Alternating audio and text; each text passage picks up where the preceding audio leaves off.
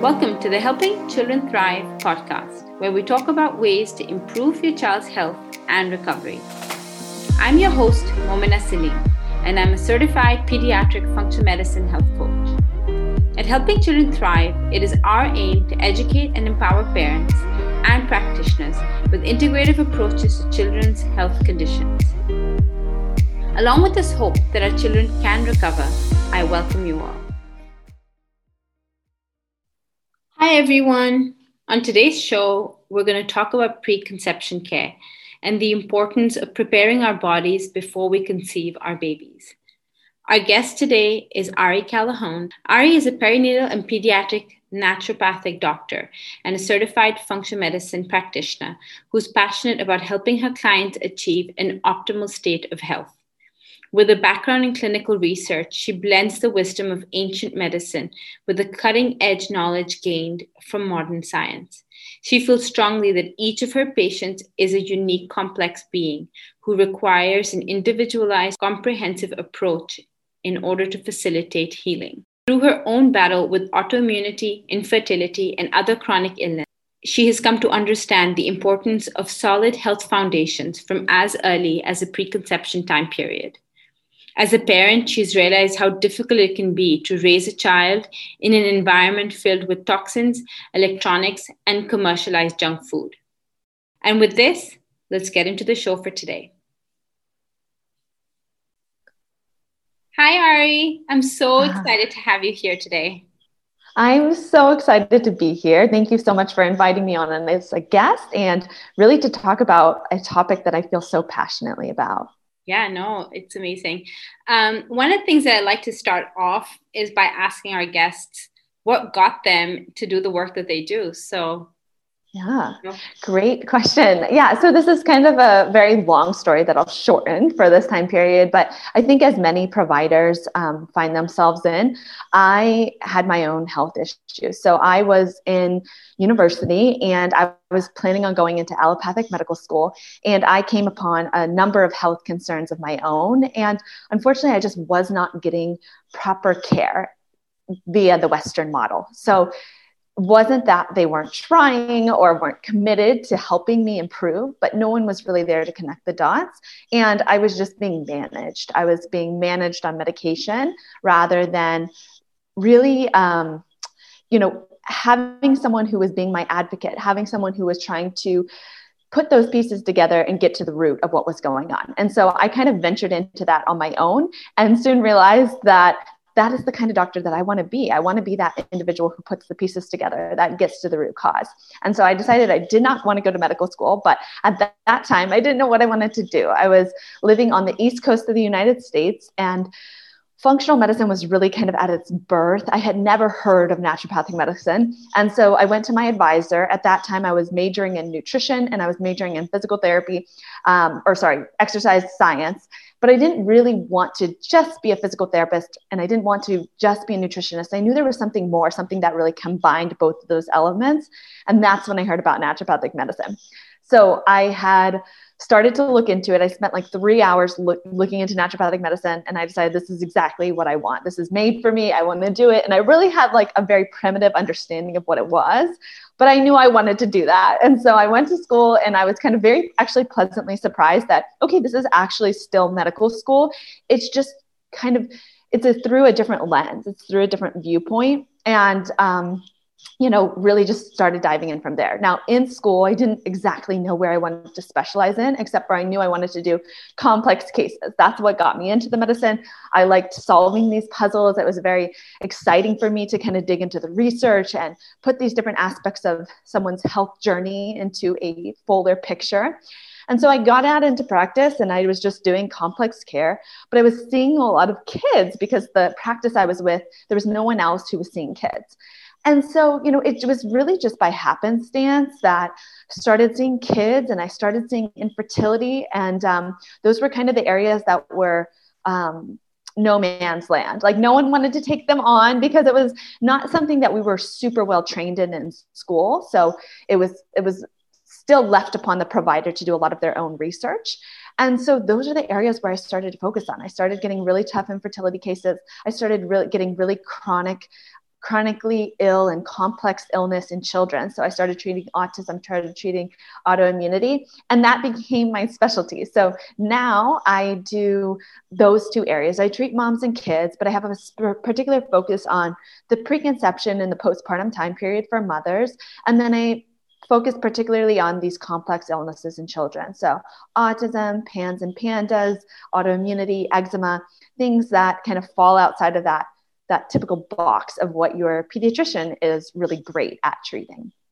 Yeah, that's amazing. And it's so hopeful to talk to practitioners who are wanting to be medical detectives for kiddos and parents, right? Like it gives us hope that, there's someone who's out there wanting to go beyond just, the basic line of duty and go and look into things. And I think a lot of our kiddos, but also a lot of the moms now need that kind of care, right? Because of, like you said, a lot of complex issues. It needs a lot more insight and kind of putting all of those pieces together. So yeah, like I think I wanted to dive right into preconception care, and just, start off with, why is that important?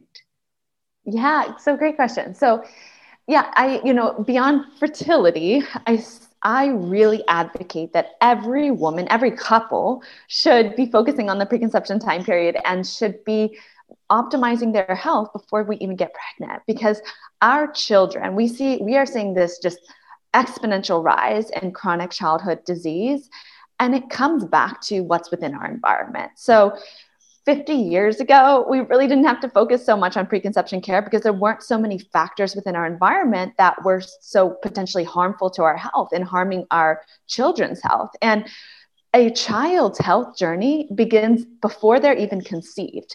That sperm, that egg, those genes within the sperm and the egg are really the starting point. And so that's where I like to start with my patients. I love treating, I love diving into the cases, but really at the heart of it, naturopathic medicine is preventative medicine. And the best prevention is when we can start before the child is even born. We can optimize not only the egg and the sperm and everything, leading up to pregnancy, but also like when we are optimizing mom's health and dad's health, what comes as a byproduct is that we're optimizing the environment. So as we optimize the environment for mom and dad, baby is born in an optimal environment. So we've already eliminated the majority of the toxins. We've already gotten mom and dad on a pattern of healthy eating and nutritional eating. So we've changed their lens so that when baby is born, they're born into this environment that is just made to thrive. So, my kind of just interest in the preconception realm came from when I was sitting in a conference. I had just recently given birth, and I was listening to a seminar on autism and how there was such a strong maternal influence on autism. And essentially what mom was going through in pregnancy really was the fingerprint on that their beginning of their health journey. Factors that I was listening to and almost in tears because I did not give that. I did not optimize my health prior to giving birth to my daughter. Now, my first pregnancy was a surprise. So I did not plan on that pregnancy. And I know that many other moms out there are in that same situation. So if that's you, please erase that guilt and that shame that comes along with that, because there are times that, we cannot go back. All we can do is move forward. So there's, wherever you are on this journey, maybe your child's 8 or maybe are, not even conceived, there's still stuff to do. But I knew that, going forward, I didn't want moms to be in my position. So if I could prevent a mom from having to go through there and then realizing, oh, there was stuff I should have done in the past, then I wanted to be there. And I also wanted to do that for my next child. So I wanted to be in a position where I could optimize my health before my next pregnancy. So essentially I realized, this not only is pregnancy so important, but unfortunately when we are pregnant, we can only do so much for our health. We can remove exposures. We can optimize our diet, optimize our nutrition, but we can't be detoxing. And we cannot be doing heavy, changes within our gut microbiome in the same way that we can prior to conception. So my goal was let's reach moms 3 months, 6 months, a year prior to conception and really optimize their health. And it's not only because it will optimize the health of the baby, but it's also going to make for an easier pregnancy, an easier postpartum journey, and just so mom can be healthy, because during pregnancy and during lactation, there are restrictions. There are just fewer things that we're able to really implement. And so I don't want a mom in the beginning of her pregnancy feeling ill, feeling not her best, because there isn't as much that we can do just because the baby then comes priority.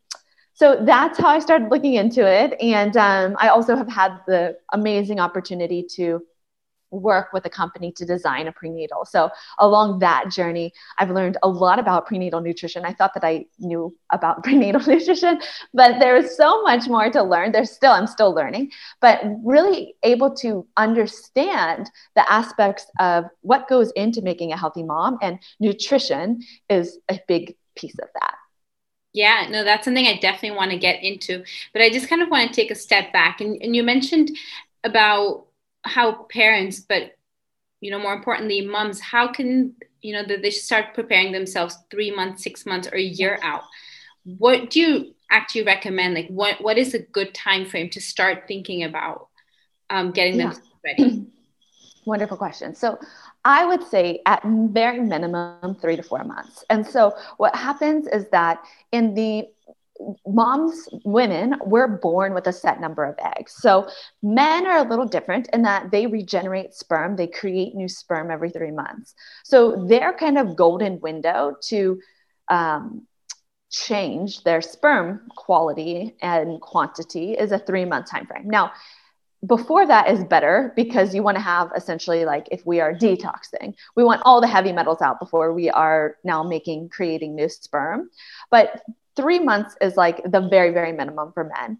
Women, we're already born with a set number of eggs. So there's a little bit, it's not as clear of a science. There's a couple things that go into this. So first off, as we age, we are exposed to just more factors, more things within our environment that are potentially damaging to our eggs. And this is why, as we age, our fertility declines. And it's just because there's a cumulative effect. And so, our 40-year-old self has more toxic exposure than our 30-year-old self.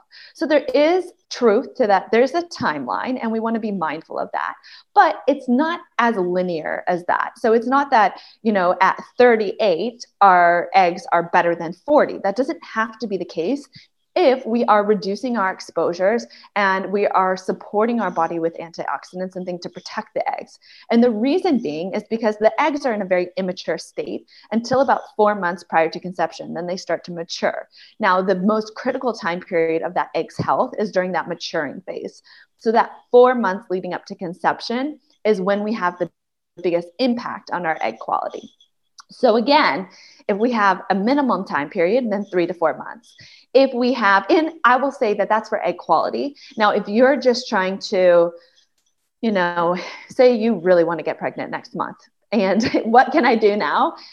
Detox and eliminate those toxin exposures. So even if you're a month out and you want to get pregnant next month, maybe your egg quality is okay, but you want to make sure that during pregnancy, baby's not being exposed to any toxins or anything within the environment that could potentially harm their health. Then even a month you can do stuff with.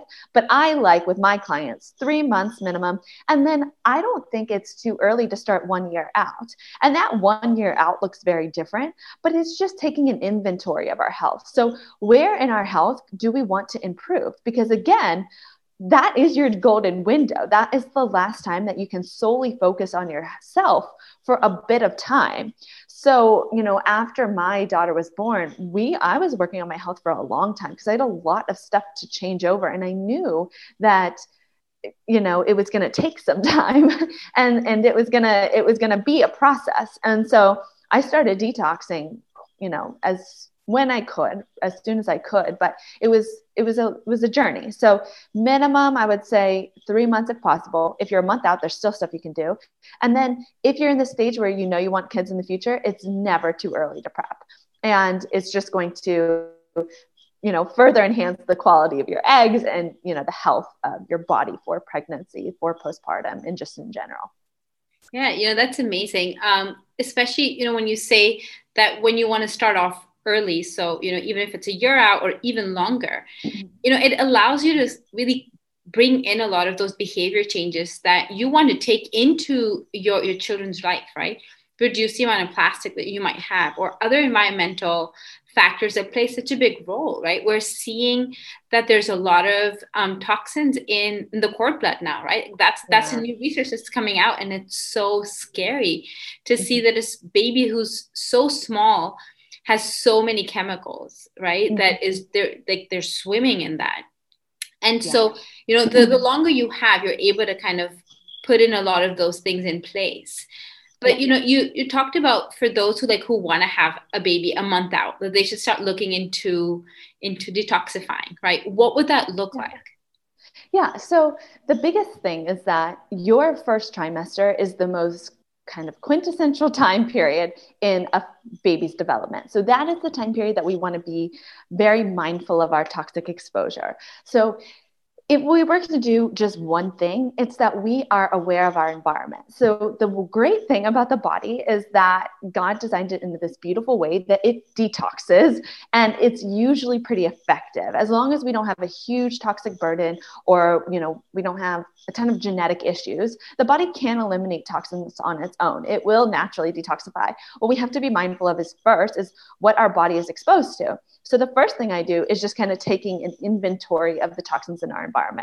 This can be quite a huge inventory. So actually, I'm working with Needed to create a program to help people understand the toxins in their environment. But there are lots of different ways that we can do this outside of this. So there's lots of great books out there as well that help us understand. But essentially, like you mentioned, plastics, huge endocrine disruptor. So we're trying to minimize plastics, switch things over to glass, ceramic, stainless steel, looking at our cookware, making sure we're not cooking on non-stick or Teflon pans, aluminum, that we're changing over to stainless steel and cast iron. Looking at our personal care products is huge, making sure that we are switching over to clean beauty when we're able to, eliminating fragrances because that contains a lot of toxic chemicals in there. So that includes fragrances like perfumes and fragrant candles, fragrant sprays, fragrant laundry detergent. There are things such as looking at what we're eating. So actually our consumption is one of the major sources of toxins. So limiting processed foods. So what we consume, whether that be something from, fast food or other packaged foods, it's not just that, what's within the food itself, but it's that those things have been on plastic, going through plastic tubes and on plastic machinery that's cleaned with hot water that then is leaching into the foods. So food is a huge factor. Water is a huge factor, where our water is coming from. So there's lots of different things that we can do to just understand what is within our environment, what could be potentially harmful to the baby. Now let's get that out. And can be very overwhelming for an individual just right at first glance, because I remember where I was, let's just say 5 years ago or 6 years ago. My life looked completely different. If you walked into my house, things looked completely different. What I put on my face, what I ingested, everything looked completely different. And it did not happen overnight. It just doesn't. And that's why the earlier you can start, the better, because it's not so overwhelming. You can change things over time.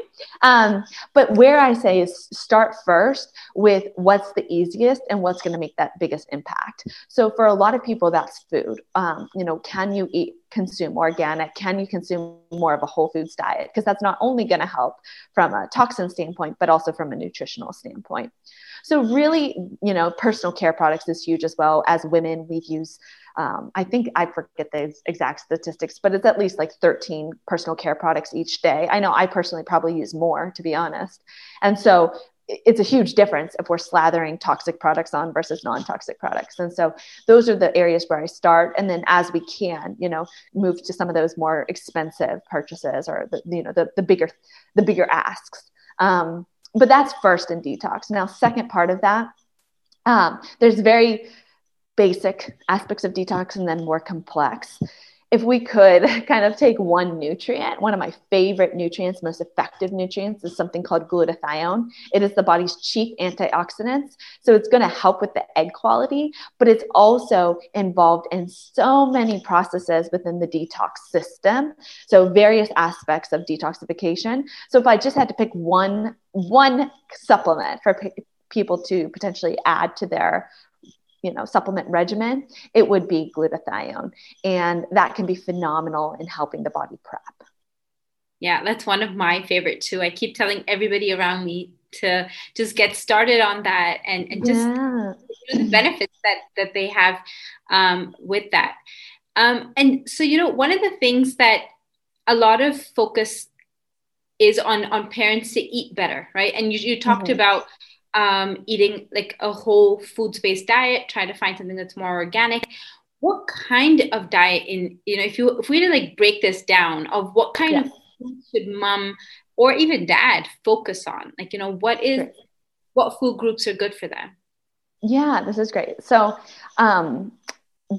this is something that I will say that just diet and even detox is very individual. So when you can, work with a provider. However, just in general, what I recommend is, number one, we want to focus on as much color in our diet as possible. So, and variety, and for multiple reasons. This is not only good from a nutrient standpoint, but actually our microbiome too. So all the little bugs within our gut, they prefer different foods. So if we want diversity, which is the key factor with a healthy gut, you want lots of different types of bugs. We have to eat lots of different types of foods to make those bugs grow.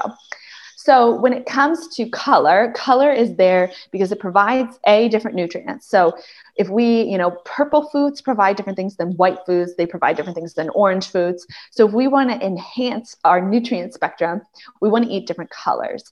And the other aspect of this is that the colored foods contain things called antioxidants. So antioxidants prevent against oxidative damage or oxidative stress, which is the things within our environment that then would cause issues or concerns with the DNA within the egg or the DNA within the sperm. So consuming lots of antioxidants, and this is not just, and what I recommend, which is difficult, is that we're looking for 6 to 9 servings of fruits and vegetables each day. So essentially 2 to 3 servings with each meal, which takes a concerted effort. Okay. So a lot of people do not eat this, don't even get close. And I acknowledge that. And that's where you can be a little bit more mindful, pack your smoothie full of things like frozen cauliflower or greens, wild blueberries, stuff like that. Ensure that you're taking a green drink or a red drink if you need that additional support, or taking an additional antioxidant supplement if you cannot get there. But antioxidants are huge. So that's number one. Number two is that where I find people are, if they are eating healthy, but they are where they might be missing out, is that they're not consuming enough healthy fats.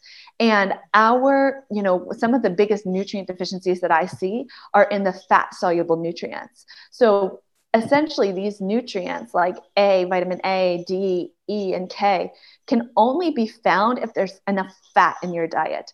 If there's not, then you're going to be deficient in those. So, and choline, that's another huge one for baby's brain development. So I really advocate for good quality fats. Now, if you are an animal consumer, then you want to make sure first you are doing high quality animal protein.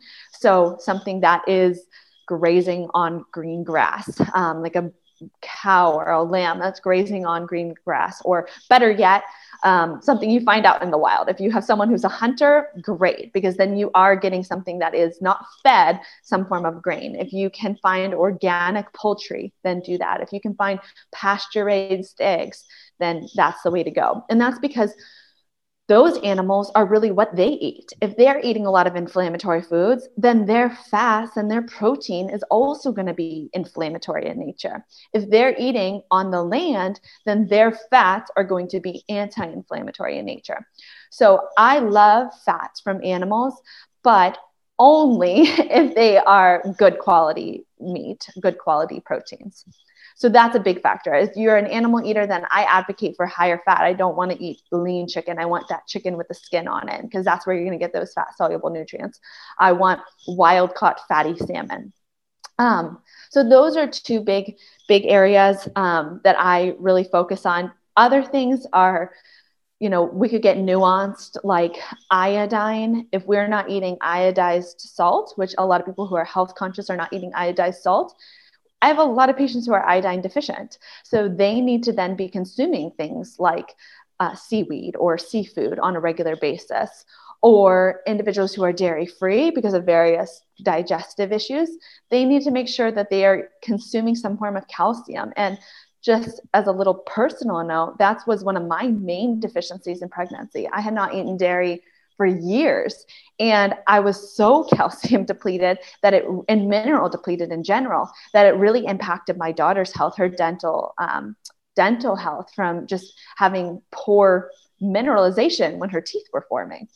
So, there's these transgenerational effects. If we are nutrient depleted, we see our children nutrient depleted. And something like iodine, so important. It is such an important nutrient for baby's brain.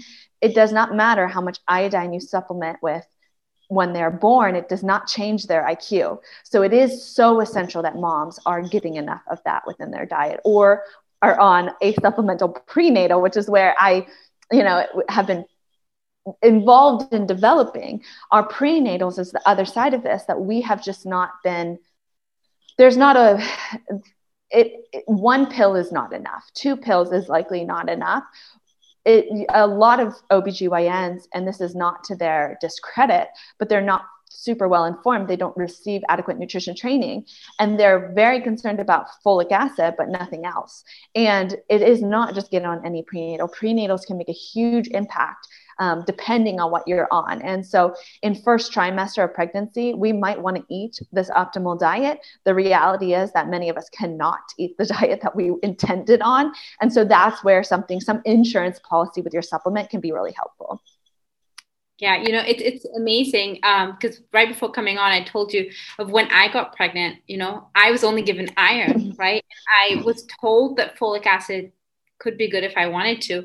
Oh. Never ever told about the merits of methylfolate or, the importance of choline, like you just said. I mean, and like a whole host of other things. A few years after I had my son, I went and I got like a whole blood work done, and I was deficient in so many things, which just blows my mind. Like, what did I transfer on to him? Because I breastfed him for a year as well. Right. Well, I mean, just to speak to that, that's huge. So what I see so often, and I will say I was in a similar position, we have a baby, you're overwhelmed, but then so many moms are stopping their prenatal after postpartum, after they have the baby. But actually our nutrient demands increase during lactation. They're higher than they are during pregnancy. And the milk that we produce is what we call a conditionally perfect food. It is only as nutrient dense as what mom's body is. And so it is so crucial that we are then also consuming some form of, either adequate diet or supplemental prenatal to really enhance the nutritional quality of our milk. But I hear that so commonly, and I was in your shoes. Even as much as I know, that wasn't my area of research and specialty at that time period. So I was a little bit in the dark. And so I was just like you. I was just like so many other moms out there. And this is why I'm so happy we're doing this interview and really getting this information out, because unfortunately it's not as widespread as it needs to be. Yeah. And, it kind of also speaks to the quality of a lot of the prenatal vitamins that are out there, right? And that's why I am such a big fan of all the stuff that you put on your Instagram. There's so much information there for moms to see what kind of supplements to use, and just kind of breaking it down by nutrients, right? To see what we need, what should be more of. What are some good numbers that we should be looking at when we're looking at various, prenatal vitamins? Yeah. So, I mean, this is a hard one because there's so many in there. And so it kind of just depends on what's within your diet. So where's your diet lacking? So for me, like I mentioned, calcium was really important, but a mom who's eating dairy, calcium probably is not that important. So same thing with B12. For someone like me, I eat good quality animal protein on a daily basis, multiple times a day.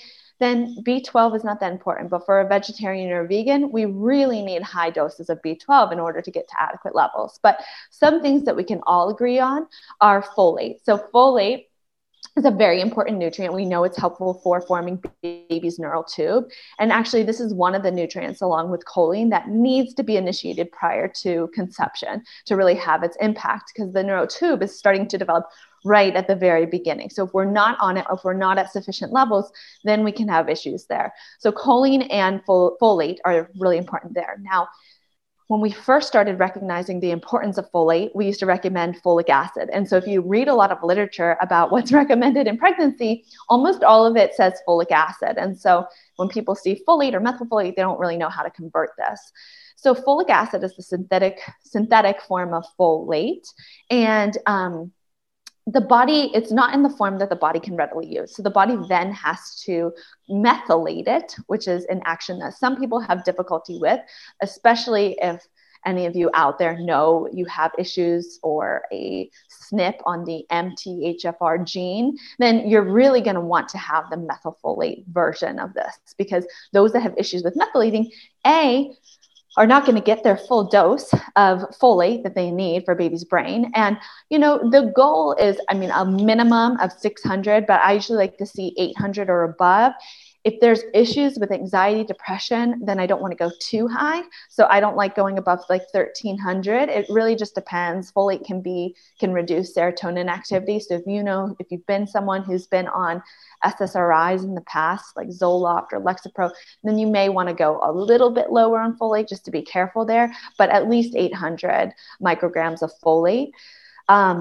But as in regards to the folate, we want to have it in a form that the body can use. So if we can't methylate, then folic acid, we're not going to be able to utilize it. But then the other side of this is that there's some research that is now pointing to the fact that folic acid, not only can we not use it, but it could actually be toxic. And there's a kind of a U-shaped curve here where too much folate in someone's blood, which we believe to be due to too much folic acid consumption, can lead to an increased incidence of autism. And so I highly prefer methylfolate because it's in a usable form, and then using what we can, but not overdoing it either. And so, in the Needed prenatal, which is the prenatal that I developed, we went back and forth on this quite a bit. And the reason being is that most physician prenatals contain quite a high amount, 1,300, 1,700 micrograms of folate. But we know that, too much is not always the best. There's a amount. And we're right between 900 and 1,000 micrograms, which I think is a really good healthy dose for the majority of moms. There are lots of other prenatals out there, but again, like if you're looking for the prenatal that I'm going to speak most to, it's going to be a prenatal by Needed, and they distribute within the US and Canada now too. So folate is really important. Choline is another important nutrient that is kind of a new nutrient for many supplement companies, one that is often forgotten, but also equally as important for neural tube development and brain development in utero, and actually in early childhood as well. So choline it's very rich in eggs, and it's rich in some fatty, like I said, some of those fatty meats, but most individuals are not consuming enough. So the RDA, which is essentially what is the bare minimum that we need, is 500 milligrams. And very few of us are reaching that unless we're eating on eggs on a very consistent basis. So for me, I don't eat. Yeah, go ahead. And many of them, not even like a few. Very many of them, like 6 eggs on like a daily basis. So I don't consume eggs because I have a little bit of a sensitivity to them. Definitely was not reaching this when I was pregnant. Now, many supplement companies, they may know about choline, but they can't put it in their product because it's a bulky nutrient. So it takes up a lot of space. So this is part of the reason why at Needed we put our prenatal in a powder. We've now also created a capsule, but it's a very bulky nutrient, so you have to be mindful of it. Like the choline in ours alone, if we kind of converted it exactly to capsules, it would have taken up like 5 capsules. It's just bulky. So this is why it's not included, but you can take an additional choline supplement. So phosphatidylcholine, choline bitrate, there's a couple of different forms, but really any choline, if you're not consuming eggs on a daily basis, you could take additional choline.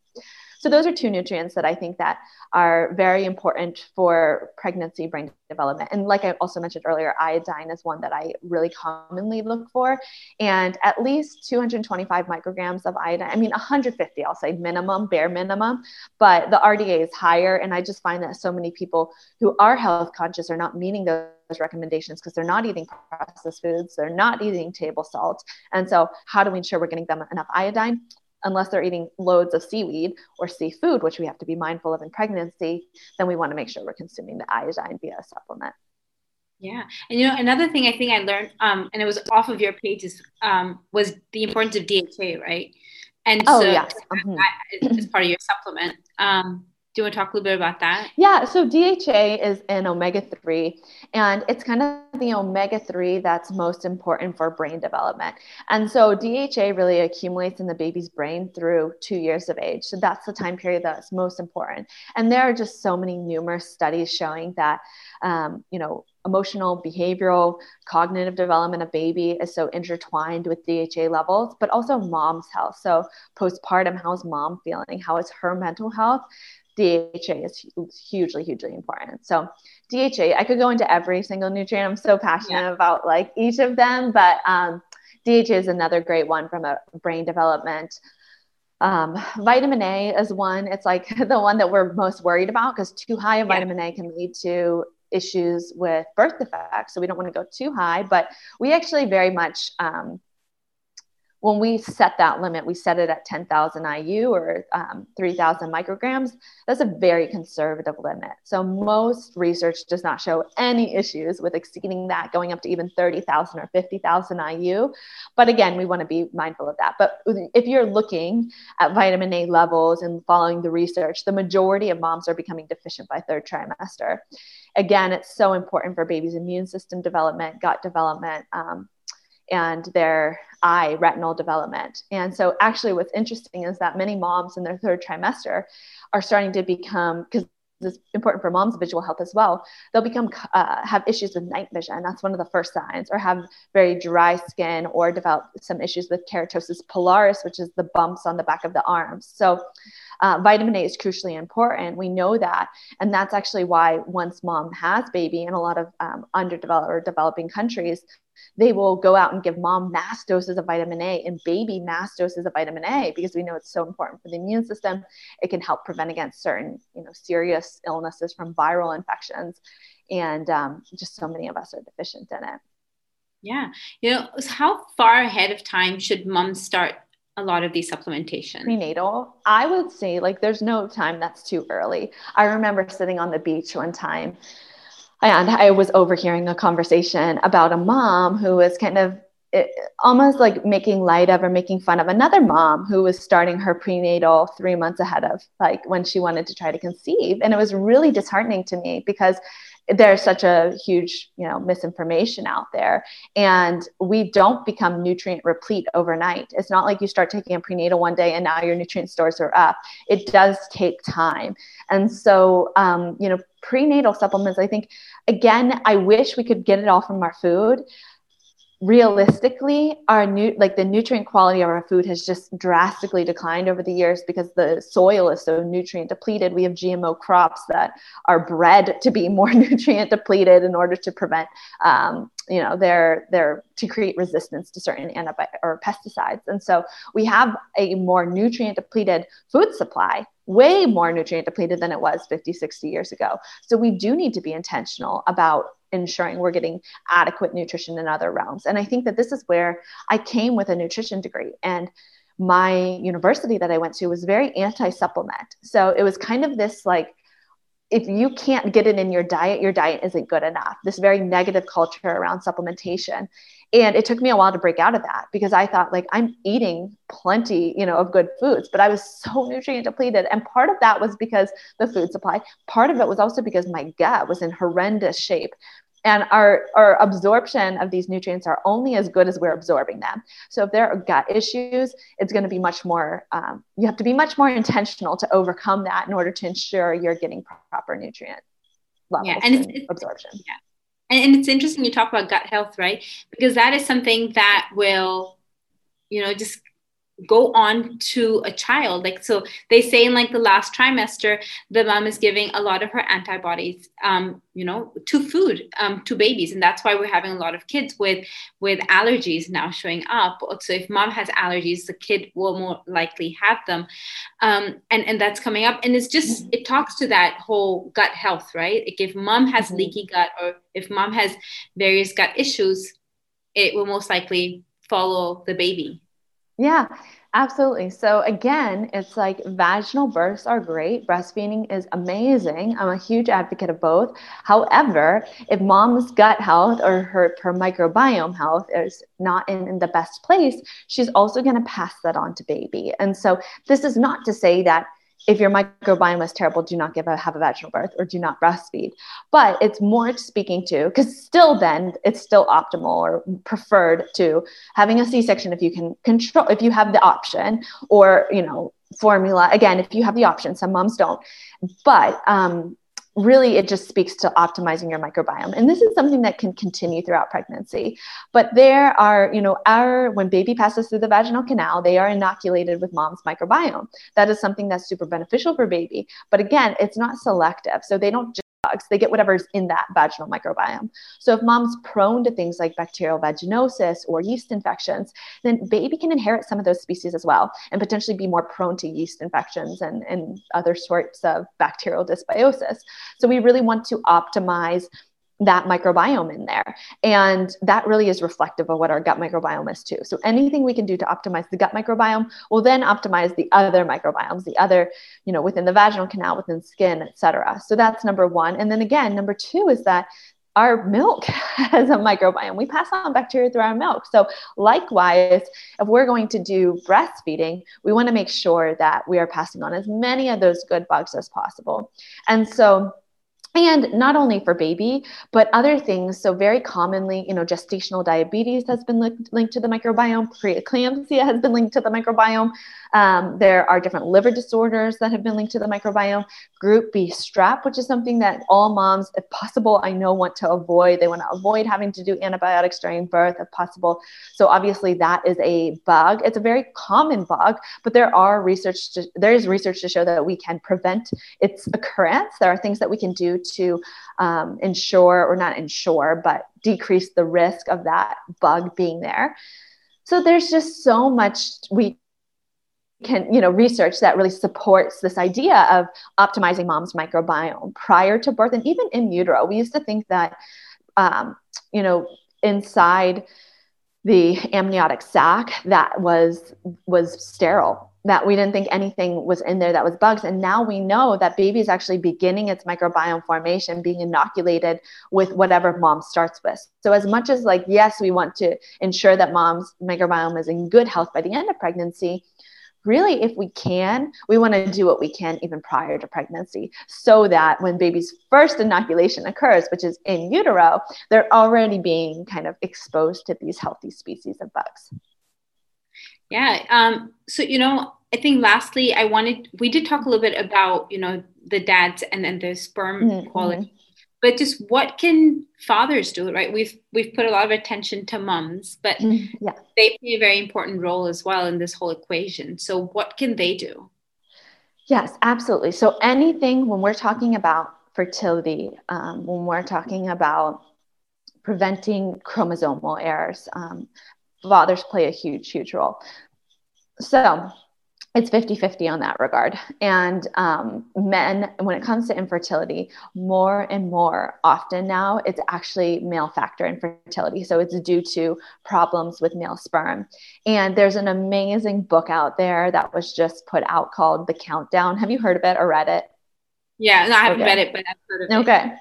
It's amazing. And it is essentially one of the PhD researchers. She kind of goes through, she's been studying reproductive health for a long time and its relationship to environmental toxicities. So that is kind of where I start.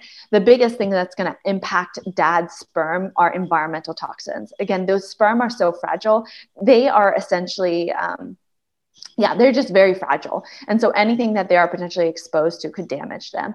The biggest thing is endocrine disruptors found in plastics. So things like BPA and phthalates are hugely disruptive to the sperm, heavy metals as well. And then nutrients. If we're going to focus on nutrients, we're going to focus on things like anything that supports the mitochondria. So CoQ10, carnitine, things that really, because sperm are essentially like a big clump of mitochondria with a tail on them. And so anything that supports the mitochondria are going to support sperm health. And so essentially, what I tell, because it's a harder thing to get dads oftentimes to buy in, and I don't mean to be stereotypical, but that's just what I see in my practice, is that women are very come in kind of knowing they want to conceive, and they actually carry a lot of the burden of the fertility on them. And that's just unfortunate because, again, it is two sides of this equation. And so the good thing about this is that when we're talking to our partner, we don't have to get their engagement for very long. So if we kind of have an understanding, a minimum of 3 months, ideally, but they can be taking many of the same nutrients that mom is. Actually, a lot of the prenatals are great for men's sperm health as well. But additional things like the CoQ10, PQQ, L-carnitine, things like ashwagandha, zinc is really important for male sperm health. And those things can kind of help optimize the sperm, but also more importantly is eliminating those exposures. So men just tend to be more difficult to get them to like change over their products. They get like, this is the deodorant I want to use. This is the hair gel I want to use. This is whatever. And that's hard. I remember like my husband, he used to come home all the time with like a plastic water bottle. And it was just so disheartening to me to like see him drinking out of this plastic water bottle. He's just like, something tastes so good about drinking out of a plastic water bottle. And so like, I just would put the book, I would listen to this book on in like audiobook. So he could like listen to it while I'm cooking dinner. Very soon after that, he bought his own like clean canteen. Like, he was like, okay, I'm done with plastics. I don't want any of that. So there are, just eliminating their exposures.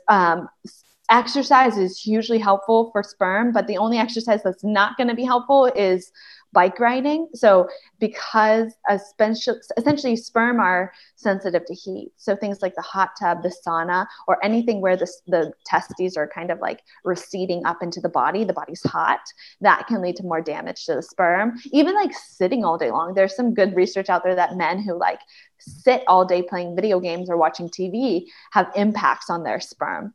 So, again, it's just getting your partner involved in like eating a healthy diet, maybe on some baseline supplementation, and then, cutting alcohol or reducing alcohol for a couple months, getting them to exercise regularly.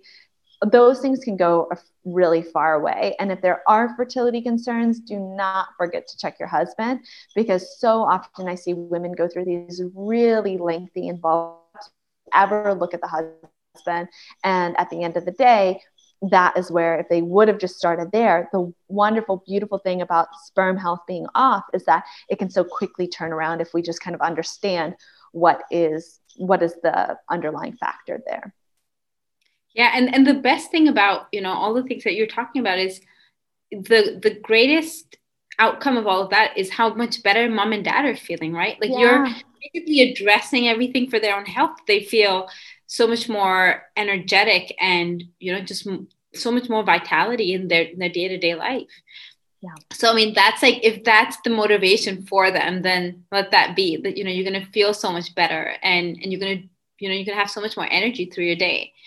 But yeah, Ari, this has been amazing. I think there's been so much information for parents to listen and to learn and to implement, right? I feel like in this region especially, we do have gaps in information. So I'm so grateful that, you took your time to come and just kind of go through all of that so that parents in this region know what they're looking for and what they can do as well.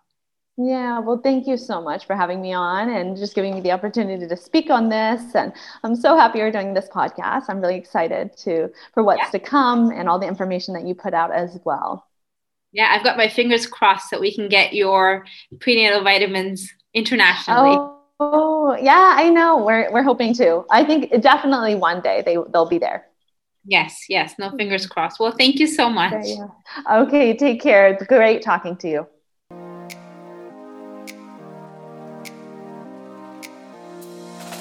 I hope you enjoyed our conversation today. Thank you for listening to this podcast and spending your precious time with us at Helping Children Thrive. If you find this podcast helpful, please share it with your family, friends, and others who may benefit. If you haven't already, hit subscribe so you don't miss any episodes. Please take a few moments to rate and review this podcast on the review section of Apple Podcast. This will help other parents, caregivers, and professionals find this show more easily. Visit mominasalimcoaching.com to post comments on today's show or ask any questions about upcoming episodes. And sign up to receive weekly updates. Helping Children Thrive is not a substitute for working with a qualified healthcare professional. The information shared here is not intended to diagnose and treat your child.